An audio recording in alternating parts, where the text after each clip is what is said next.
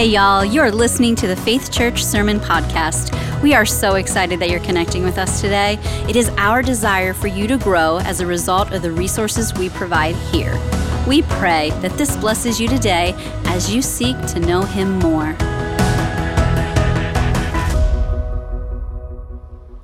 All of us hate injustice. We hate when there are evil things, wrong things being done to us or to the people around us. And so when we experience injustice or evil of any kind, most of us sort of get upset by it. It makes us cry, it makes us question, it makes us angry, it makes us defensive. We want to do something to fix the wrong or the injustice. When we see injustice being done in our world or evil happening around us, it confuses us, causes us to want to do something, to change something, to fight for something.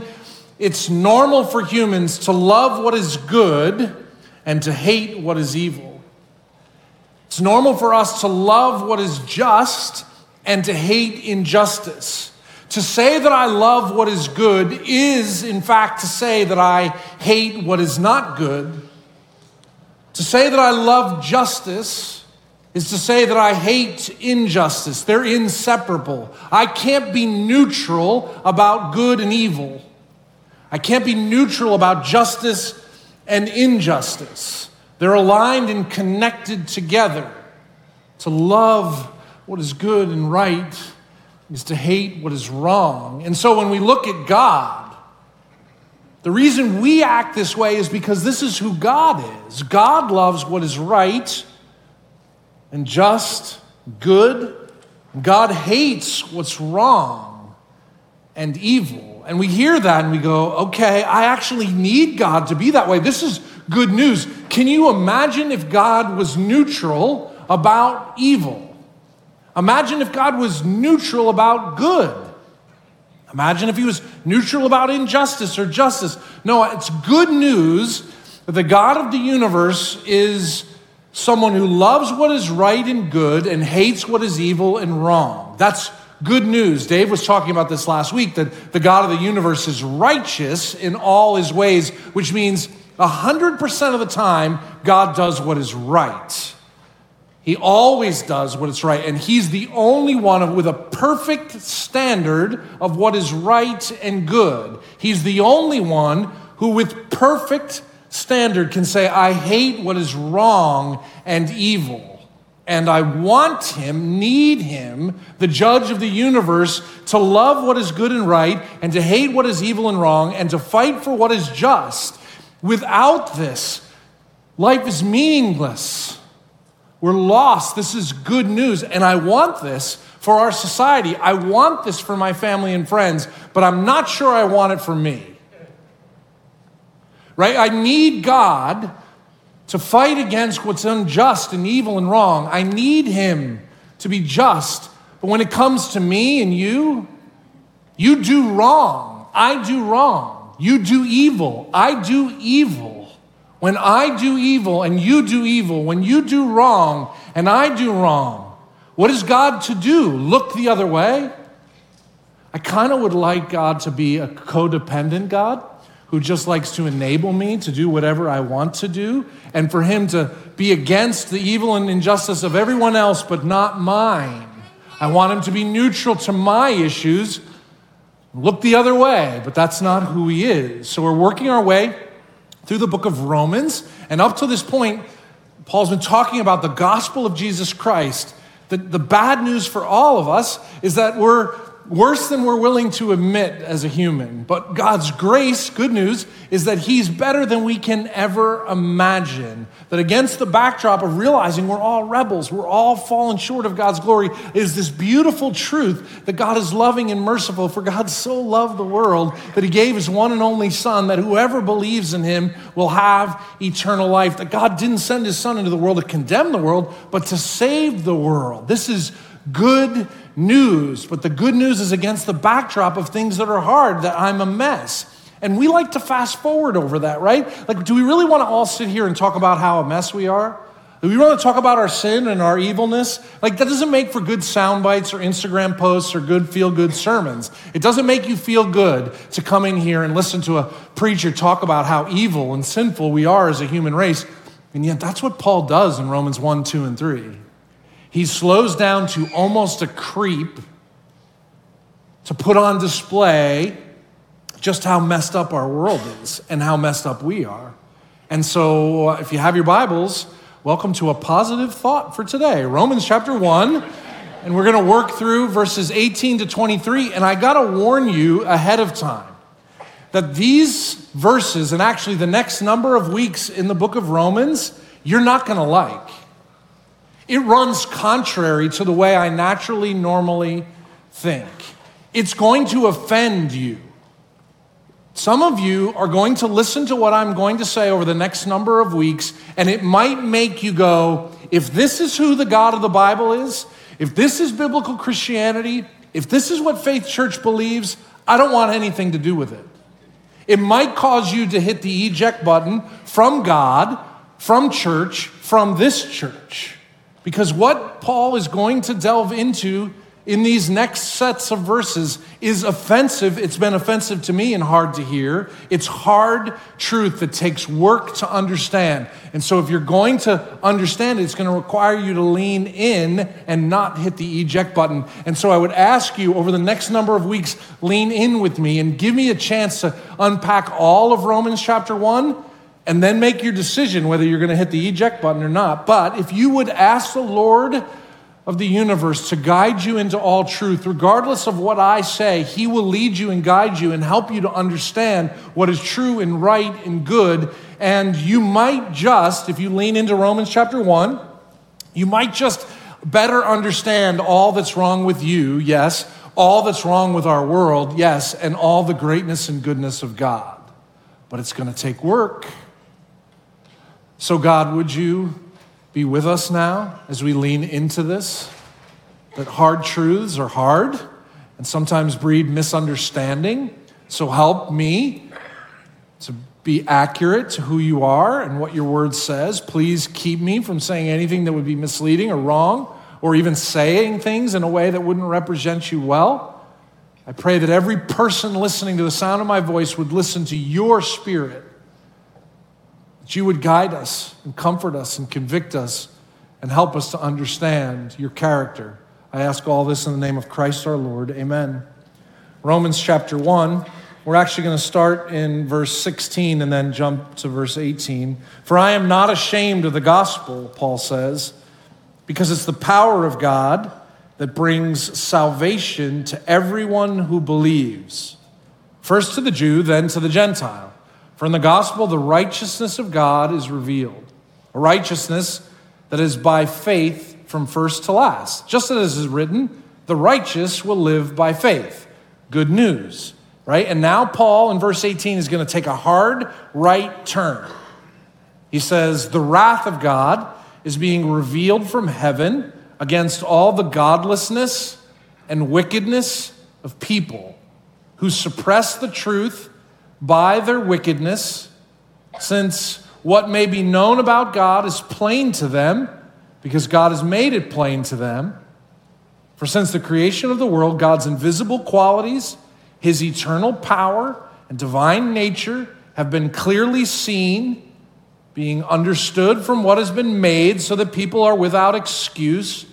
For although they knew God, they neither glorified him as God, nor gave thanks to him, but their thinking became futile, and their foolish hearts were darkened. Although they claimed to be wise, they became fools, and exchanged the glory of the immortal God for images made to look like a mortal human being and birds and animals and reptiles. This is God's word. Let's unpack it together. He starts out by saying the wrath of God is being revealed from heaven, right? And so if you're just listening to this, you go, yeah, this is what I meant. This is what I thought about God, that he is this divine linebacker. If you have the linebacker version of God in your mind, where God is waiting to tackle and smash people as soon as you make a wrong move, he's going to annihilate you. I mean, on one level, isn't that what this verse says? The wrath of God, here it comes. He's going to tackle you. He's going to annihilate you. But remember, God is a God who loves what is right and just and good and hates what is wrong and evil. And so this is why Paul starts out by saying the wrath of God is being revealed. Now let's look at the definition of what is the wrath of God. The wrath of God is God's intense hatred of what is wrong and evil. This is the technical definition of God's wrath. He has an intense hatred of what is wrong and evil. And again, you might go, exactly, that's why I think God's this cosmic linebacker who has this intense hatred towards sin, and he's going to annihilate anyone who missteps. He's going to knock you down and gloat over you. And yet, that's not what God's wrath means. See, for us, when we see God's intense hatred of what is wrong and evil, we think of our intense hatred of what's wrong and evil. So something is wrong and evil, we go, you know what I would do? If someone did that to my wife or my friend, or if someone did that in this world to those people, someone acted like that, I know what I would do. I'd get so upset, I would annihilate them like a linebacker, right? I would have an emotional outbreak. I would get angry, fueled with fire, and I'd come after you and go postal, right? Like that's what we know, but God is not like us. That's not how God acts. God does not have emotional outbursts. God is measured. He is 100% right all the time. He is not vindictive or vengeful. He is not emotional and angry. He's deliberate in his love for what is good and his hate for what is evil. And we wouldn't want him any other way. But to have an intense hatred for what is wrong and evil without emotion, without bias, measured, precise in love and righteousness and justice. He hates what is wrong and evil. And so if you go back to what Romans chapter 1 is talking about here, he describes where this hatred is being revealed against. He says this hatred towards sin is being revealed from heaven against godlessness and wickedness, suppression of truth. He says, since the creation of the world, God's invisible qualities and power have been known. The people are without excuse. Although they know God, they neither glorify him, they neither give him thanks. Although they claim to be wise, they become fools. They exchange the glory of God for images that look like God. And so what Paul is saying here is he has this intense hatred towards godlessness, towards wickedness, towards suppression of truth, towards ungrateful hearts, towards foolishness, towards exchanging the truth for lies. This is what God hates: godlessness, suppression of truth, ungrateful hearts, right? And so when I look at this, I go, I could see why God would hate those things, because I hate wickedness. I hate when people lie.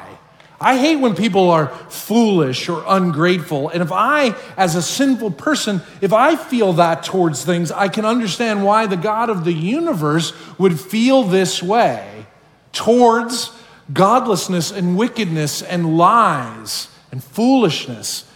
Paul's trying to convey to us this whole section of Romans chapter 1 can be sort of summarized in one short word, the word sin, right? Like all of these different words all point to this word the Bible uses over and over called sin, which is the failure to align your heart to God's.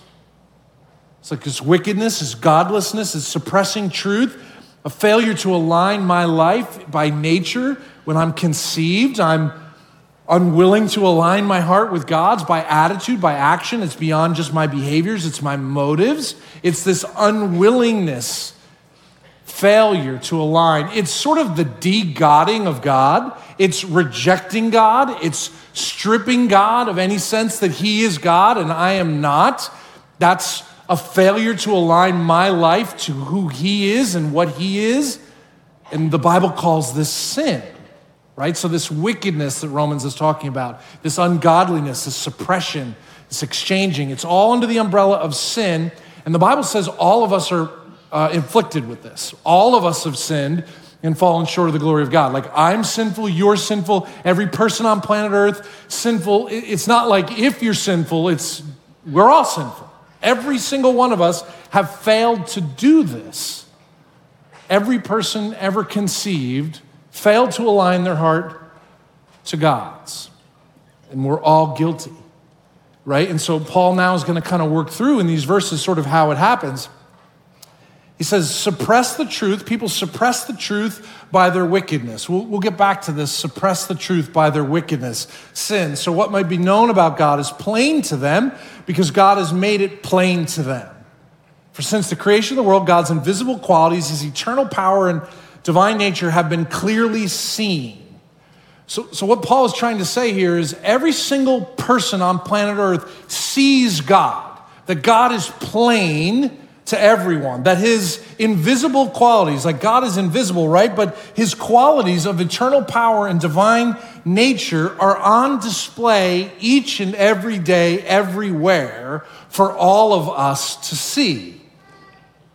That God puts himself on display everywhere. So here's how the Bible will describe it. Psalm 19 says, the heavens declare the glories of God. The skies proclaim the work of his hands. Day after day they pour forth speech. Night after night they display knowledge. There is no speech or language where God's voice is not heard. His voice goes out to all the earth, his words to the end of the earth. He's like, everywhere I look, everywhere there's a sense of God, that he is here.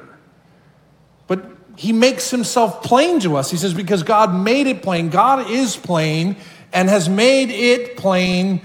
This could be better translated in them. Not only is he made it plain that he's here outside with what I can perceive, there's something inside all of us that goes, there is a God. There's someone outside of me and you.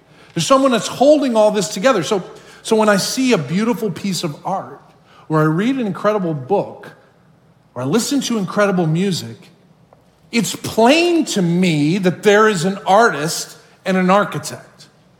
Why is it when I see a beautiful sunrise, or I look at a newborn baby, or I watch someone die and the life is out of them, it was there one moment and gone another, what is all of that? It's plain to me and in me that there is an architect, an artist. There's no way that this world in all its beauty and balance and intricacy and intelligence, that there's nothing behind all of this. What Romans is saying, it's obvious God is here and people were without excuse.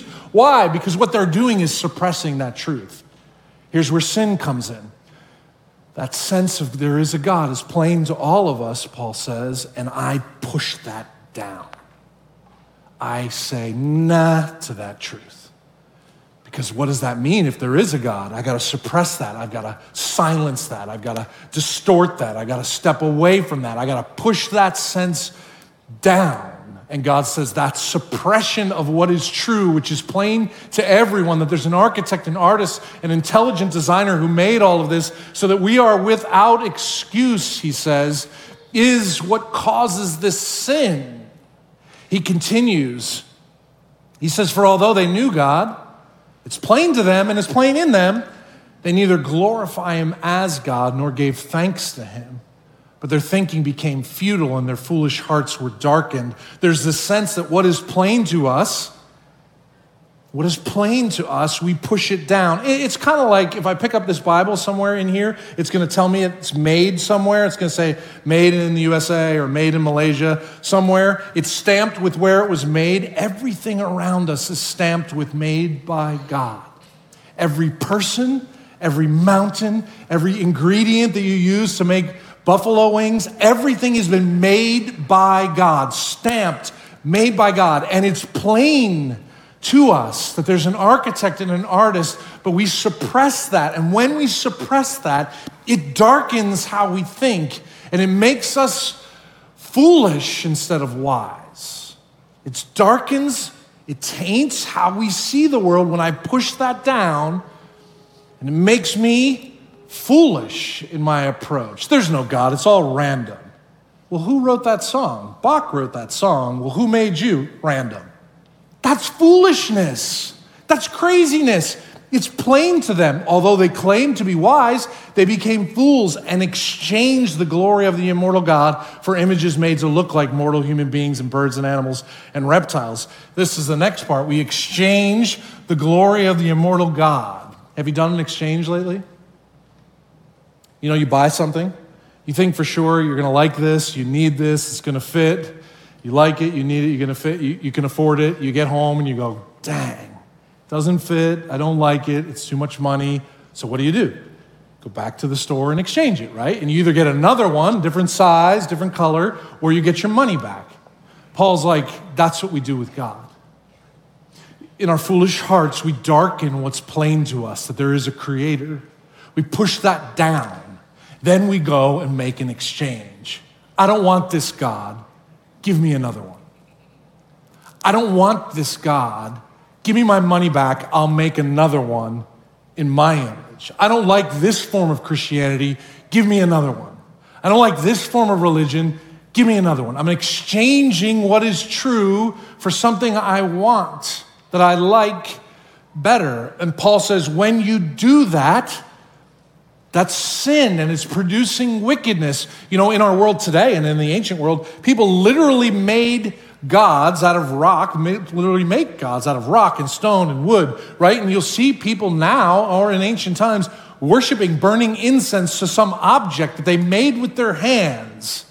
And Paul's like, that's what happens when you're darkened and you push this, what's plain to you, down. You suppress that truth and you exchange it. You start building things for yourself in the form of God, and you worship those things.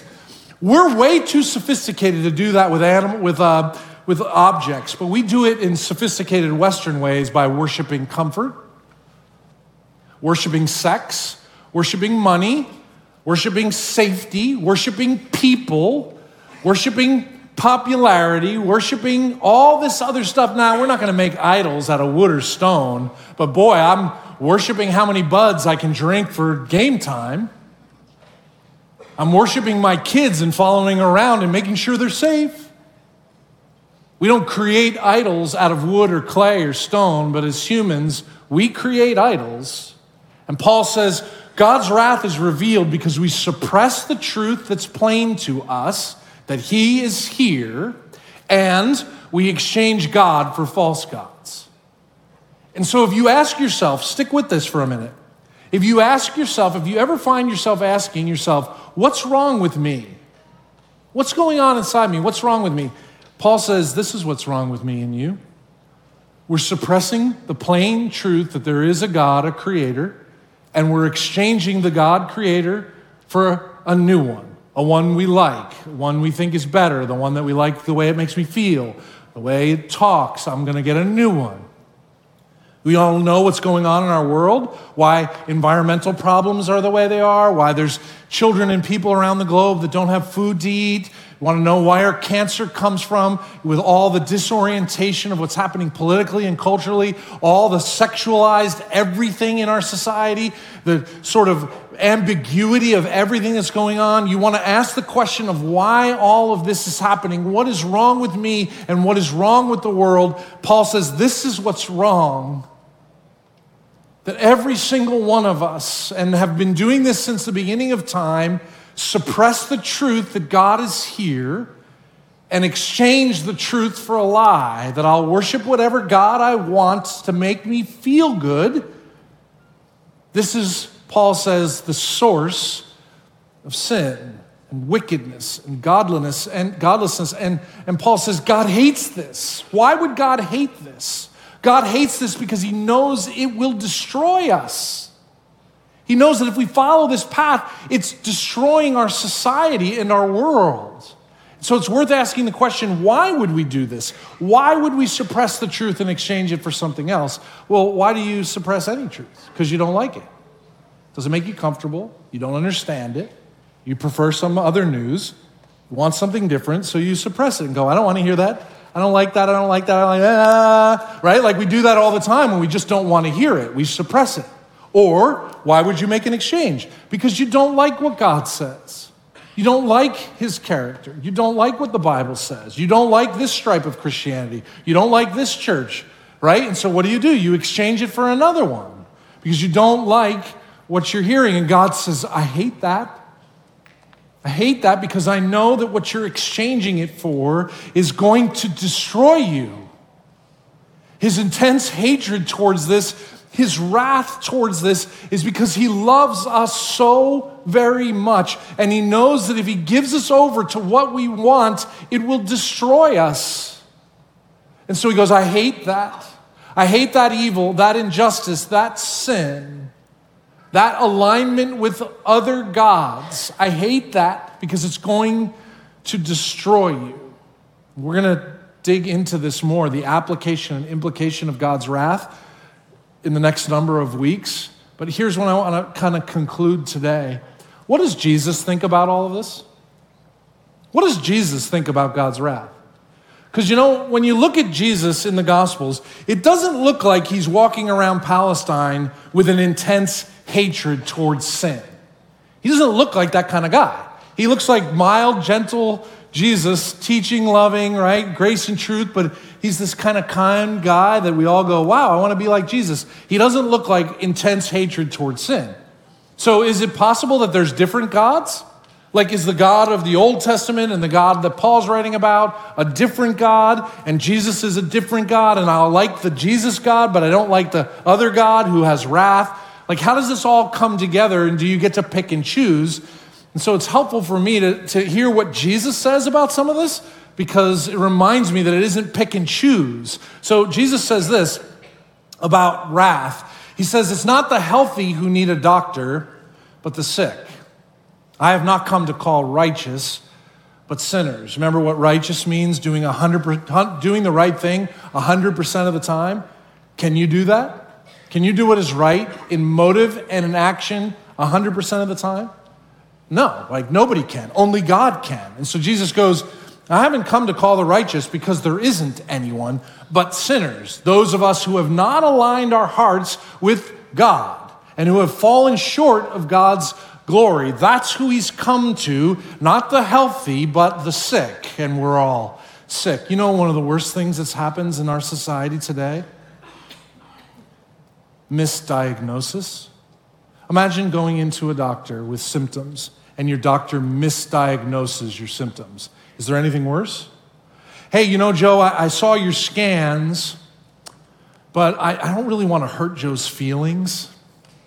I don't really want Joe to feel bad. If I tell Joe what's really on the scans, it's going to change his life, and it's going to discourage him and depress him. It might make him anxious, might make him worried. So I'm going to suppress the truth of what's really going on to make him feel better. I'm going to exchange the truth about his severe condition for a lie and say, just take more vitamins, you're good. Imagine a doctor who misdiagnoses the problem. How tragic and malpractice that is. And so Jesus comes to planet Earth as a physician who diagnoses the problem, says, all of you, Joe and every person that walks the face of the earth, you're sick. You can't live 100% of the time in a way that pleases God.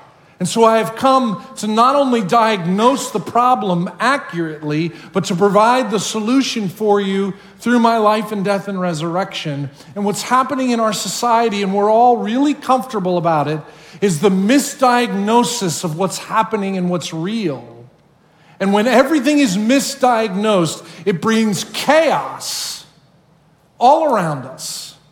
But when the fact of the matter is we have not aligned our hearts to God. We have rejected God in our hearts. We've rejected God in our homes. We've rejected God in our families. We've rejected God in our spirituality, in our sexuality. We've rejected God in our schools, in our culture, in our workplace, in Hollywood, in music, every which way politically. We've rejected God, and God's like, I hate that. Because I know what that's going to do to you. And so I send my son. And look at what John says about Jesus. He says, whoever believes in the Son has eternal life, but whoever rejects the Son will not see life, for God's wrath remains on them. This is describing Jesus, right? Whoever believes in the Son, who recognizes that you're not righteous, you got it messed up, you need a Savior, and you believe in him, you have life. You're healed, you're forgiven, you're set free from that. But whoever rejects that, God's wrath remains on them. what does that mean? That God's intense hatred towards our sin remains. Do you want to walk through life? And this is not a fear tactic. This is diagnosing accurately the truth. Do you want to walk through life with God's wrath remaining on you? Is that what you want to live with? His intense hatred towards your unwillingness to align your heart to him? He'll let you do it, but imagine that. Play that out. No, the one who says, I believe in the Son has life. The one who rejects the Son does not have life because God's wrath remains on him. Paul says it this way in Romans 3:23. He says, all have sinned and fallen short of the glory of God, right? This is our universal diagnosis. But then just a little bit later, he says, but God presented Christ as a sacrifice of atonement, right? So the diagnosis is we're all messed up and we can't do it on our own. But God presented Christ as a sacrifice of atonement. This phrase, sacrifice of atonement, is the Greek word propitiation, which I can hardly pronounce, let alone spell. But you should look up propitiation, and it means